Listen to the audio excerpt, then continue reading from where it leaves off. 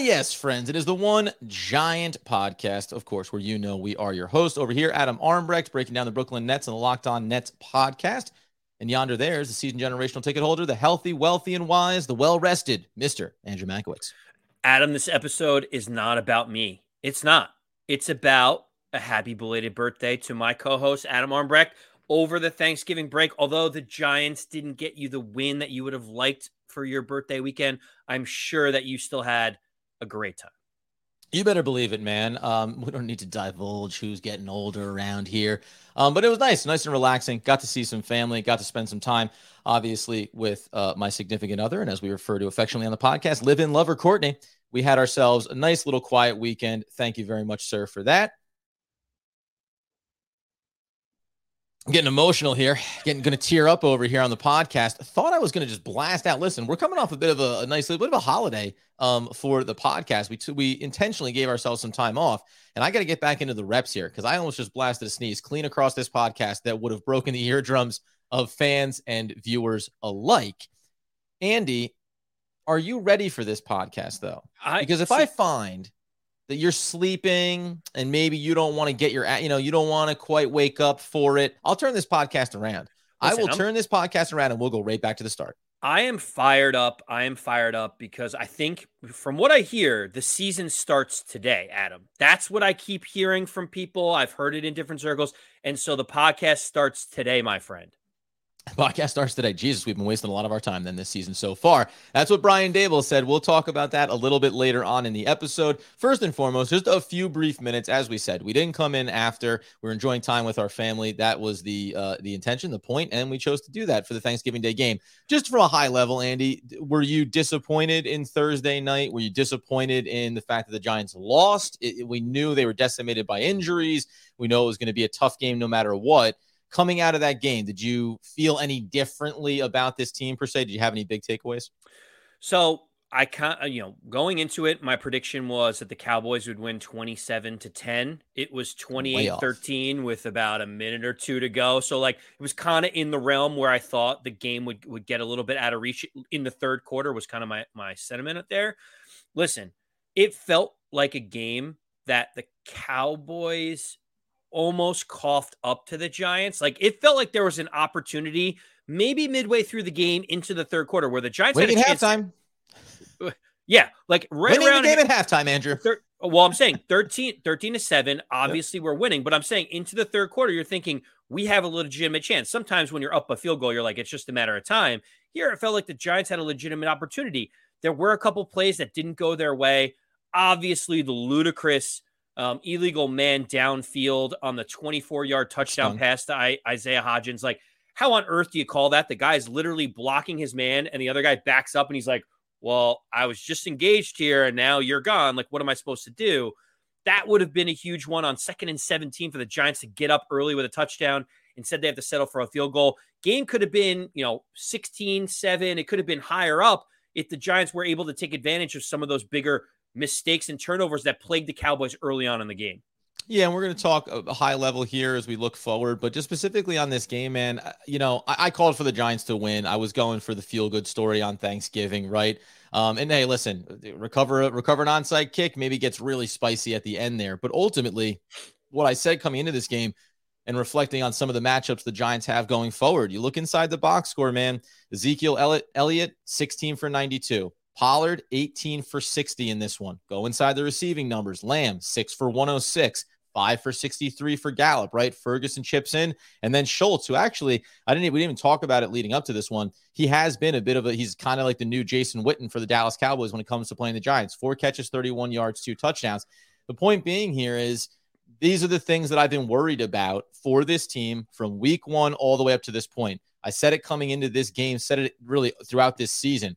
Wait until you play competent, healthy quarterbacks that have a complement of weapons at both the running back and the wide receiver room. Saw it in the first meeting when they lost. You saw it again in this one. This is, I think, what could be alarming for the New York Football Giants going forward because you're going to face a lot of kind of models like this, and I think it's just going to expose the Giants fan base to the reality.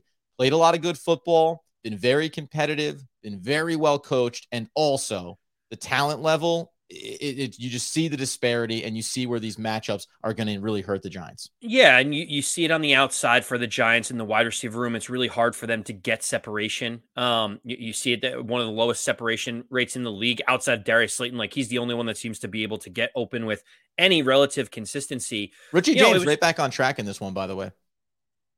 He had to pop in, 5 for 41. It goes to show that the scheme is very plug and play. It's just if you get more elite talent in those spots, they can do more, they can make more happen, they can make electric plays happen. 5 for 41. It felt like that's kind of the stat line that Wan'Dale Robinson lived in when healthy. Listen, this was not a great game for Saquon Barkley. It feels like since the bye week, he has really struggled to get things going. Now, is it the offensive line? Is it that, teams are just stacking the box saying you're not going to beat us? There's rumors swirling that maybe he's a little dinged up. Maybe he's a little frustrated about not getting the contract. Yeah, there's a whole host of things that could be causing it. But the Giants aren't going to be winning many football games against a top 5 defense if Saquon Barkley's going 11 for 39 yards on the ground. There's just no way that they can win that game if he's not manufacturing yards to keep time of possession, but also help move the ball down the field. Yeah, and it's one of those things like you go inside, and we obviously understand they're missing 3/5 of the starting lineup. They're rotating guys through. It's going to create a little bit of a lack of continuity. We talked coming into this one even about Mike Kafka and how creative is he being on the offensive side of the ball. Are you, if Saquon, if it's not quite working right now, are you bringing in some other players that can give you opportunities like Matt Breida, which they did do, by the way, in this game? It's just that, again, this is one of those examples too, and we're almost moving away from this game now. Something else that I've talked about with this team over the course of the season. Again, this is a Daniel Jones, 228, 21 to 35, comes out with a 61.7 QBR, only took 3 sacks in this game, had a touchdown. I said Breed, I meant Brightwell, ends up spelling Saquon a little bit, 5 for 31. Maybe you lean into that a little bit more, right? Maybe you try to just use the other players here and get rotational. Only 11 carries in this game for Saquon Barkley, but it's just the theme here, right? When the game gets to a point where it's more about the passing attack than the running attack, the Giants don't have the ability right now, whether personnel, skill set, talent, etc., to be able to take over a game and go from 13-7 to 20-7 to 20-10 to 26 to, they can't keep pushing that margin. There's always something that kind of holds them back a little bit. And I think as we look forward over the course of the rest of this season, it's going to be the theme, because you're going to mention now as we get into the injury updates around this roster and hopefully what makes Giants fans feel a little bit more confident. But I don't know if health is enough here. It still comes down to, even at the full strength health of this team, you're talking about playing a very different slate of teams here over the back half of the season, a lot of which have playoff implications for us and for the teams we're going against. Well, we mentioned in the lead up to the Cowboys game on Thanksgiving that a lot of the players were very close to being able to come back at them. They were a couple days away. And, what the coaching staff and the training staff thought was, if it was a Sunday game, maybe they could have played, maybe they could have given it a shot. We kind of suggested, the Cowboys game, you can't have any losses on the schedule where you just kind of write it off.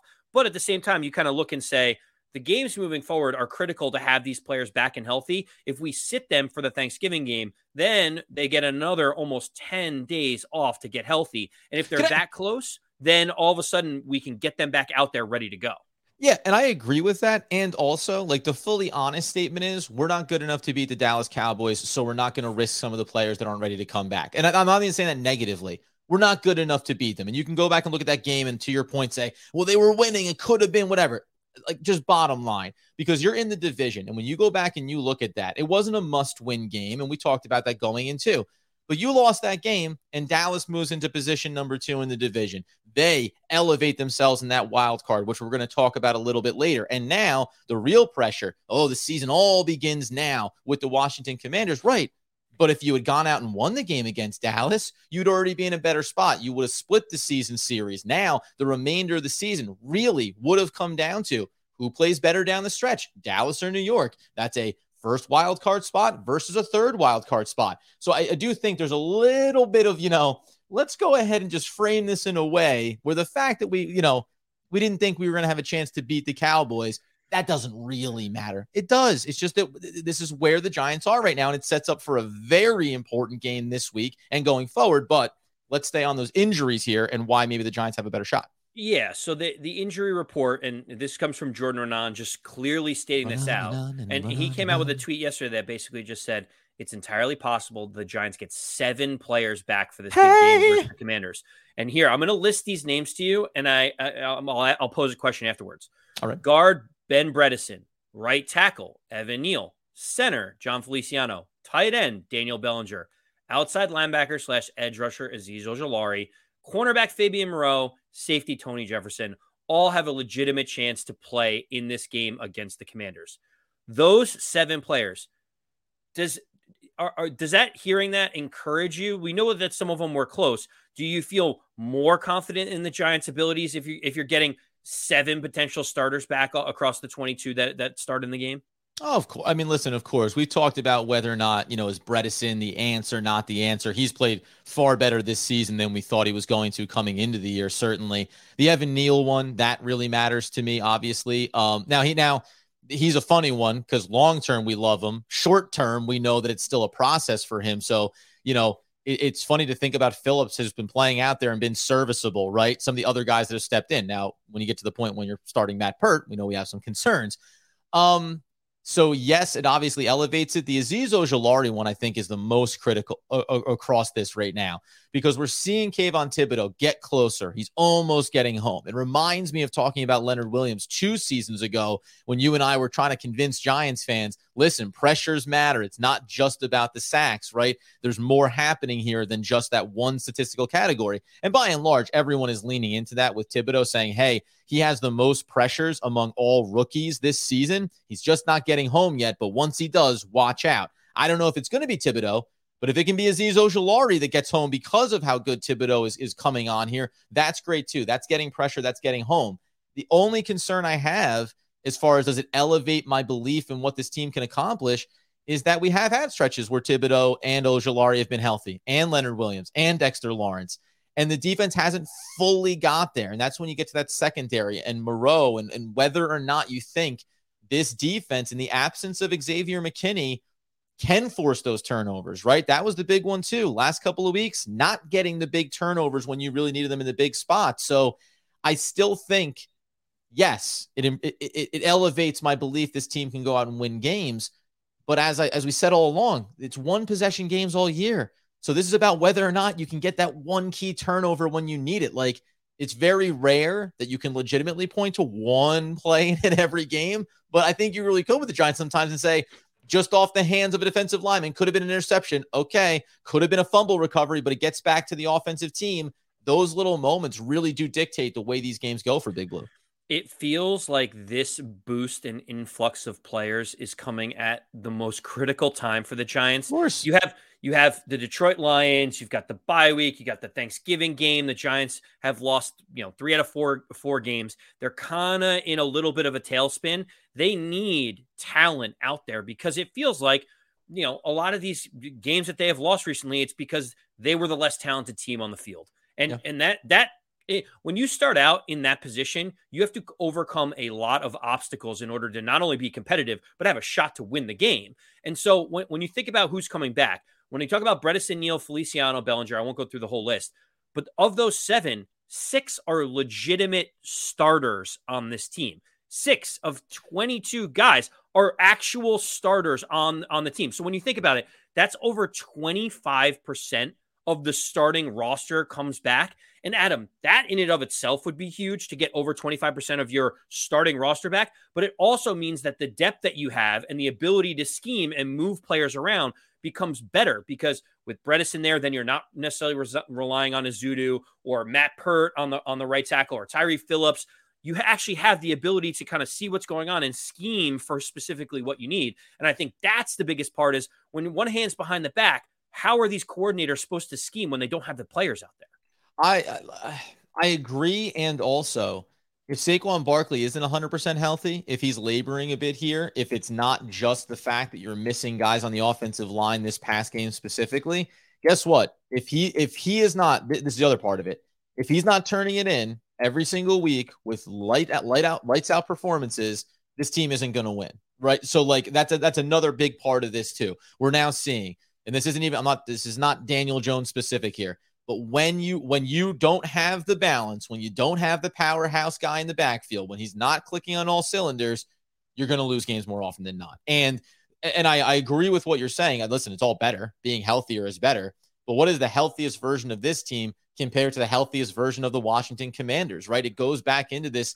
They have a lot of weapons at wide receiver. They have a lot of different options at running back. The rookie Robinson is coming on now these last couple of games. And you're hearing that Chase Young, he's sniffing around, getting himself back out there on the field. So from a defensive standpoint, they're going to have some weapons there as well. It makes it very, very interesting, man. And I'll be fascinated. Honestly, I'm very curious to see how this team comes out, because now we are, as you mentioned there, losing 3 out of the last 4 games. Listen, you can live with most of them. The Detroit one is certainly disappointing and frustrating. But it does feel like the team is right on the edge of coming back to the mean here over the course of this entire season. And who knows? Now, you can, prove me wrong. I won't put you in this category of like, then go out and beat Washington, and all of a sudden it starts to go, and you think about these matchups against Philadelphia, et cetera. But I mean, really, dude, even 100% healthy, are you brimming with confidence having to play Washington twice, Philly twice, and the Minnesota Vikings over the next several weeks? Well, so I would like to take a pause and talk about Saquon Barkley, because you brought up a really good point about him. He is the engine that goes. We know that Daniel Jones has been playing better this year than we had seen in previous years, but we know this offense runs through Saquon. We saw it when they handed him the ball 35 times, and you're like, NFL running backs don't get the ball 35 times. The Giants need him to be productive in order to be successful. It sets up everything. Adam, in the 3 games where the least 3 rushing yard games for Saquon Barkley, the Giants have lost all of those games. So when you think about, like, if he's not going, it ruins everything for the offense. It could be because of limitations with Daniel Jones. It could be because the wide receiving core is injured. It could be because the wide receiving core doesn't have talent. Whatever it is, doesn't matter. If Saquon doesn't get going, this team historically will lose the game. And so that's why it's so important to figure out how to make sure that he's either healthy, or we get him in positions to be successful, because he had 39 yards against the Cowboys, 22 yards against the Lions, and 53 yards against the Seahawks. We lost all 3. It's not a recipe for success. The Giants can't overcome him not being Saquon Barkley. Yeah, and I'll just go back over to here, because actually I want to ask this question, which ties back into a just chef's kiss performance from the Denver Broncos on Monday Night Football. We'll get a little bit far afield before we tap into that Brian Daboll quote around the season starts now. Daniel Jones, you said losing 3 out of these last 4. Now, again, the talent all matters here, but there's games when it looks good and with or without. Again, take away if you're talking about drops, where that's very clearly can be a 1-to-1 correlation. But there's been plenty of games where the wide receiver core is functioning even without great separation. In these last 4 games, when they've gone 1-3, 2 of his worst QBR ratings have come out of these last 4 games. Against Seattle, a 23. Against Detroit, a 37.6. And by the way, the 37.6 comes in a game when Daniel Jones throws the ball 44 times, 341 yards, 2 interceptions. We can litigate, 1 being bad or 1's a throwaway, whatever the case may be. But it's a fact, right? They win that game against Houston, 83.7 QBR for Daniel Jones. Interestingly enough, a 61.7 in the loss to Dallas, right? A close game that could have been a little bit closer. When he throws for over 200 yards, the Giants tend to lose those games. When he throws for under 200 yards and uses his legs a little bit more, the Giants tend to win those games. And it all ties back to Saquon Barkley or whoever you have in the backfield. And again, since we're coming from a long layover here, coming off of this game with the Denver Broncos on Monday night, where Russell Wilson is what you call a disaster. And the Denver Broncos not only paid him $250,000, but also traded away tons of capital to get him. It does beget that question around like this price point conversation that we've kind of had all year. And it's for the offseason, and we'll see how it shakes out. But while it won't be $40 to $50 million, committing big numbers financially to the quarterback position and having it not work out is a death nail. Arizona's dealing with it right now with Kyler Murray. The Denver Broncos are literally in a worst case scenario watching a top 4 pick right now go to Seattle. This is that global concern, and why I think Joe Schoen and the Giants why I've said all along, wins and losses be damned. You need to continue the evaluation process of not just Daniel Jones, but of Saquon Barkley and of every key position you might pay money to this offseason. Because if you commit dollars in the wrong place, see ya 4 years from now when the Giants will be trying to reboot this thing once again. It's just something, from a high level that clicked in my mind here while we're sitting around waiting for the Giants to play more football. Yeah, it is an interesting situation at the quarterback position. Obviously, you and I sometimes differ on our perspective on Daniel Jones. And let me just really quick say, Daniel Jones is having a far better season than Russell Wilson is. Daniel Jones is trending in the upward direction, not plummeting to the bottom of a canyon here. So it's not a one-to-one QB comparison. It's just this idea of committing dollars, right? And that's the only thing here. And there's a world where we're only building closer and closer to saying you can feel pretty comfortable in whatever that number turns out to be committing it to Daniel Jones. Yeah. And I think when you see the massive numbers of these big time guys, the Russell Wilsons, the Aaron Rodgers, the Kyler Murrays, they're making 40 something plus a year. And when they're not the force multiplier that they need to be, the team is just hamstrung, right? Like they can't do anything. And I think that's why Giant fans in particular have said, if we want to have Daniel Jones, it has to be at more of a reasonable number. It has to be at that $25 million a year type number, maybe not 5, 6, 7 years like they gave Russell Wilson, just because you can't, like, it's so risky to sign these quarterbacks to big long-term deals that you have to be really careful with the money. And so, I think with quarterback play, it is interesting. The other thing I will say is the Giants are going to be in an interesting spot because the fact that they are winning games is going to push them down the draft order. So when you also think about where they're going to be drafting, I think the Entertainer on Twitter, if you don't follow him, I recommend him as a follow. He does a lot of good Giants work. He basically broke it down and was like 4 out of 6, if not 5 out of 6 of the top 6 picks are going to be looking for quarterbacks in this draft. So if the Giants plan on going to get a quarterback, they are going to have to trade a king's ransom for one particular guy. And so, like, depending on how the rest of the season goes.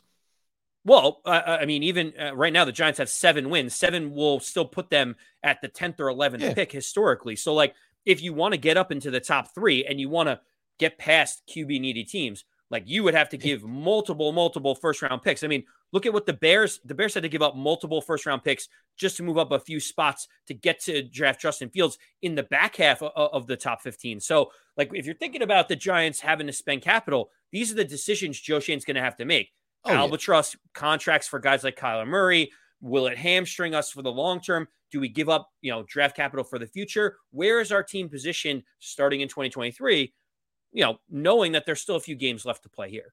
Yeah, and just to clarify it, Houston's the number 1 overall pick. Davis Mills was a nice story. This season hasn't exactly gone according to plan to say, hey, he can be our guy long term. Chicago feels good. Justin Fields now changing the needle, certainly in the last handful of games for himself, in spite of the potential injuries here. Rams, which goes to Detroit, though. So, Detroit, they brought in a young QB there behind Jared Goff. Denver goes to Seattle. Seattle could use that pick, certainly. Carolina obviously needs a quarterback. The Eagles aren't going to need it at 6, getting it from the Saints. But even trading out of it, even teams that don't need QBs in the top half of the draft, there, top 10 picks of the draft, they're still going to say, we want a ton if you want to come get it, right? Green Bay down the line there. Las Vegas, even at 9, could be one of those teams, right? So it's going to be interesting to see which teams say, yes, we're going for a QB or not, and then where it moves from there. The other piece that I want to add into this, and just for clarification, obviously the New York Football Giants right now are 24th in the draft. They're in the wild card round there. So you're talking about, this is very unfortunate, over on Tankathon. They label it as wild card round losers, which feels rude. Like, it can't be, it could be wild card round runner up. That'd be nicer, I think. But they're on that fringe there. If they fall out of it, to your point, teams that are outside looking in, 6-5, Seattle, Chargers, New England, those kind of teams, where they go, what happens with the Colts over these last handful, the Detroit Lions, Pittsburgh, who won their game, obviously.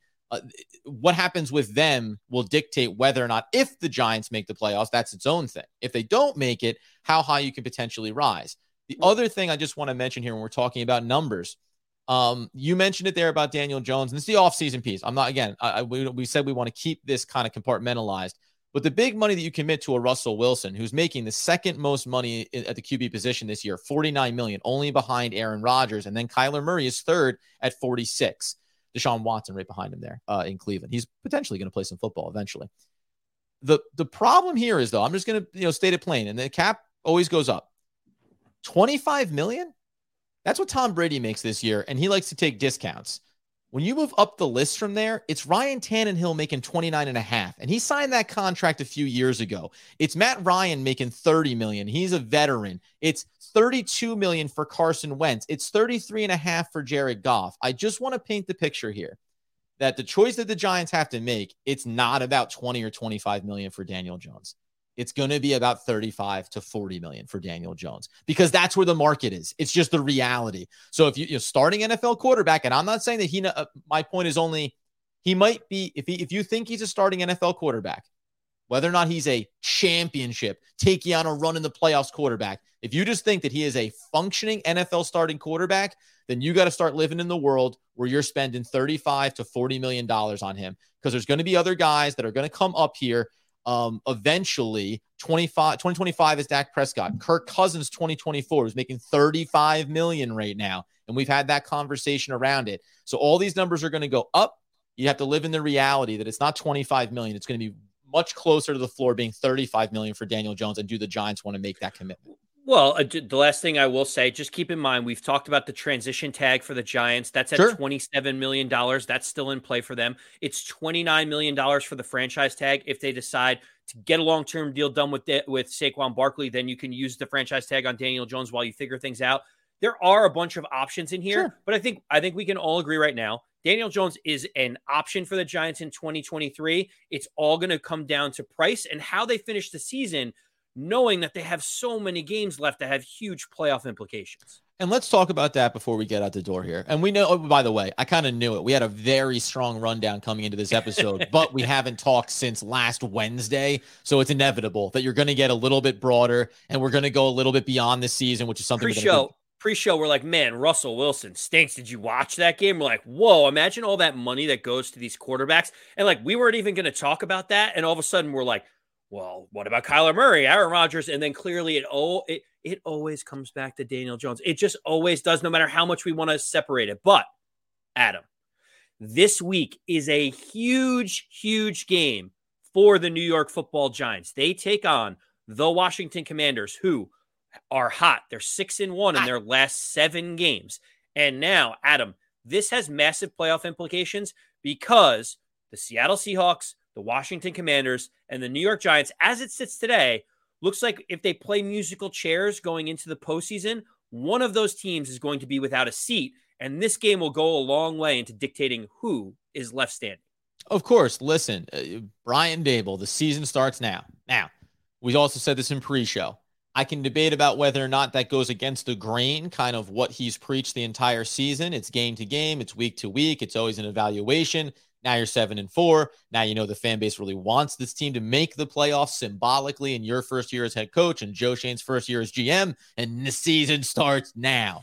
If you split the season series with Washington coming up over the next several weeks, you feel pretty comfortable needing to circle one more win on the schedule and at worst hold on to the back end of that third wild card spot. If you lose to Washington, though, then the floodgates start to open up here potentially. And you mentioned Seattle. Seattle this week is going on the road to LA. Guess what? Those LA Rams, they ain't the LA Rams that were winning a championship and hosting Lombardi Trophy last year. Not good, Adam. They've lost 5 straight. They are not a good team. So if you think that Seattle is capable of winning their game potentially this week, and they're in the driver's seat to try to make a push for the playoffs, this game, if you were to lose it, all of a sudden you could tumble back to the last wild card spot, holding on there because you lost, as we all know, the head-to-head with the Seattle Seahawks. And then you have to go and look at the schedule and say, where do we go from here, playing Philadelphia, albeit at home, early enough down the stretch where Philly still wants to lock up that number 1 seed, still has the Vikings lurking there a little bit, and then you go on the road to Washington. So, 3 games from now, and then you'll turn around and play the Vikings in Minnesota, who could still be vying for the number 1 seed in a first-round bye. The next 4 weeks here, every single game, man, lose this one to Washington at home, And all of a sudden, it opens up in a pretty dangerous way here for the New York Football Giants over the remainder of the season. Yeah, basically, if Seattle goes and takes care of the Rams and the Giants falter against the Commanders, all three teams will be 7-5, and the Commanders will have a win over the Giants, and Seattle will have a win. The Giants still have to play the Eagles twice. They have the Commanders again. They have the Vikings, who are leading their division. It is not an easy road, and that's why this game is so important, because if the Giants win this game and can get to 8-4, you start looking at the rest of the schedule and you're saying, pick off one more. Find me one more where we can feel safe, because we already have one in the pocket against the Commanders. If they win that other Commanders game, they're pretty much in the playoffs at that point. If you get two against the Commanders, you're almost for certain in. If you can sneak one against the Commanders, to your point, hopefully it's this one. Then all of a sudden you look at it and say, are the Colts the team that we think they are? Is Minnesota a team that we can compete against, even though they look really good this year? And I hate to say it, that game against the Eagles, the last game of the season, are they still vying for the number one seed, or do they have everything wrapped up? It becomes a situation where, like, then all of a sudden does Nick Sirianni say, I want to play my players, I want to beat the Giants, I don't want them in the playoffs. There's a lot of paths going on, but it starts with the Giants getting at least one against the Commanders, and you feel like the one at home is the more critical one. Yeah, and I'm just real quick here on that last game of the season against the Philadelphia Eagles. Again, I love the Giants. I want them to win every game. I want this to be a great season. I want them to make the playoffs. Are we 1,000% sure that the backups for the Eagles can't beat the starters for the New York Football Giants? Because that's a real world thing. And that's a real world thing about really good teams. At the end of the season, they go out, they're going to rest their starters, and then the backups go out and still win that game. Why? Because they're a really good team. When you're a one or two loss team the last week of the season, was that?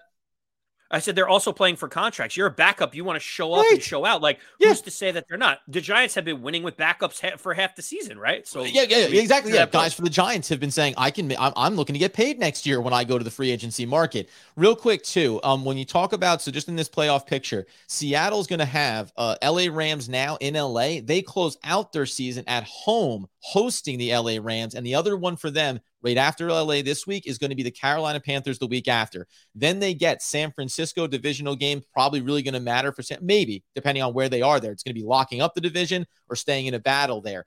At Kansas City, and then at home against the New York Jets, who have, at the minimum, have a very strong defensive unit. And who knows, maybe Mike White is the new heir apparent there. So, but they have, in theory, 3 very winnable games on their schedule, and that gets them to 9. You talk about, obviously, the New York Giants, and can they just get themselves to 9 wins also? When you look at the Commanders, those 2 games are going to be critical. You can make the case that for both these teams, the Giants and Washington, all they care about is beating each other these 2 games and then getting themselves in a position to at least know they're going to make the playoffs. For Washington, it's going to be the Giants, a bye week, the Giants again. And this is why it's kind of nice here, because they will play at San Francisco, Cleveland with Deshaun Watson, we think, and then Dallas at home in a game that could still matter for Dallas and securing the number 1 wild card spot potentially. So it's like, I think both teams are going to end up that way. And the only caveat I'm going to give here, and I know I'm running a little bit long-winded,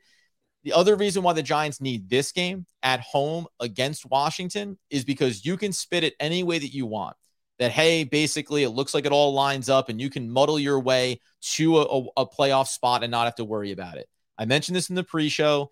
Andy balked at it a little bit, and I think justifiably. Like, I think that most fans will say, who cares? This team sucks. Okay. But the Atlanta Falcons are going to play Pittsburgh, the Saints. They're going to have Baltimore, and then they're going to have the Cardinals and Tampa Bay to close out the year. And they're only a 5-win team right now. But if you lose against Washington this week and Atlanta wins, 1 game difference. And now all of a sudden, that tumble-down effect, knowing that you have the Philadelphia Eagles coming up the week after, you lose these next 2 games.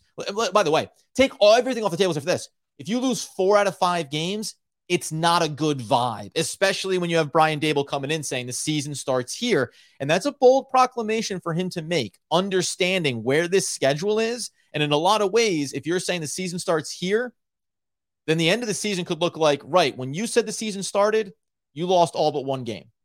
Like, and that's going to really paint a picture for how this offseason goes for the Giants. I believe they're going to get the couple of wins that they need here.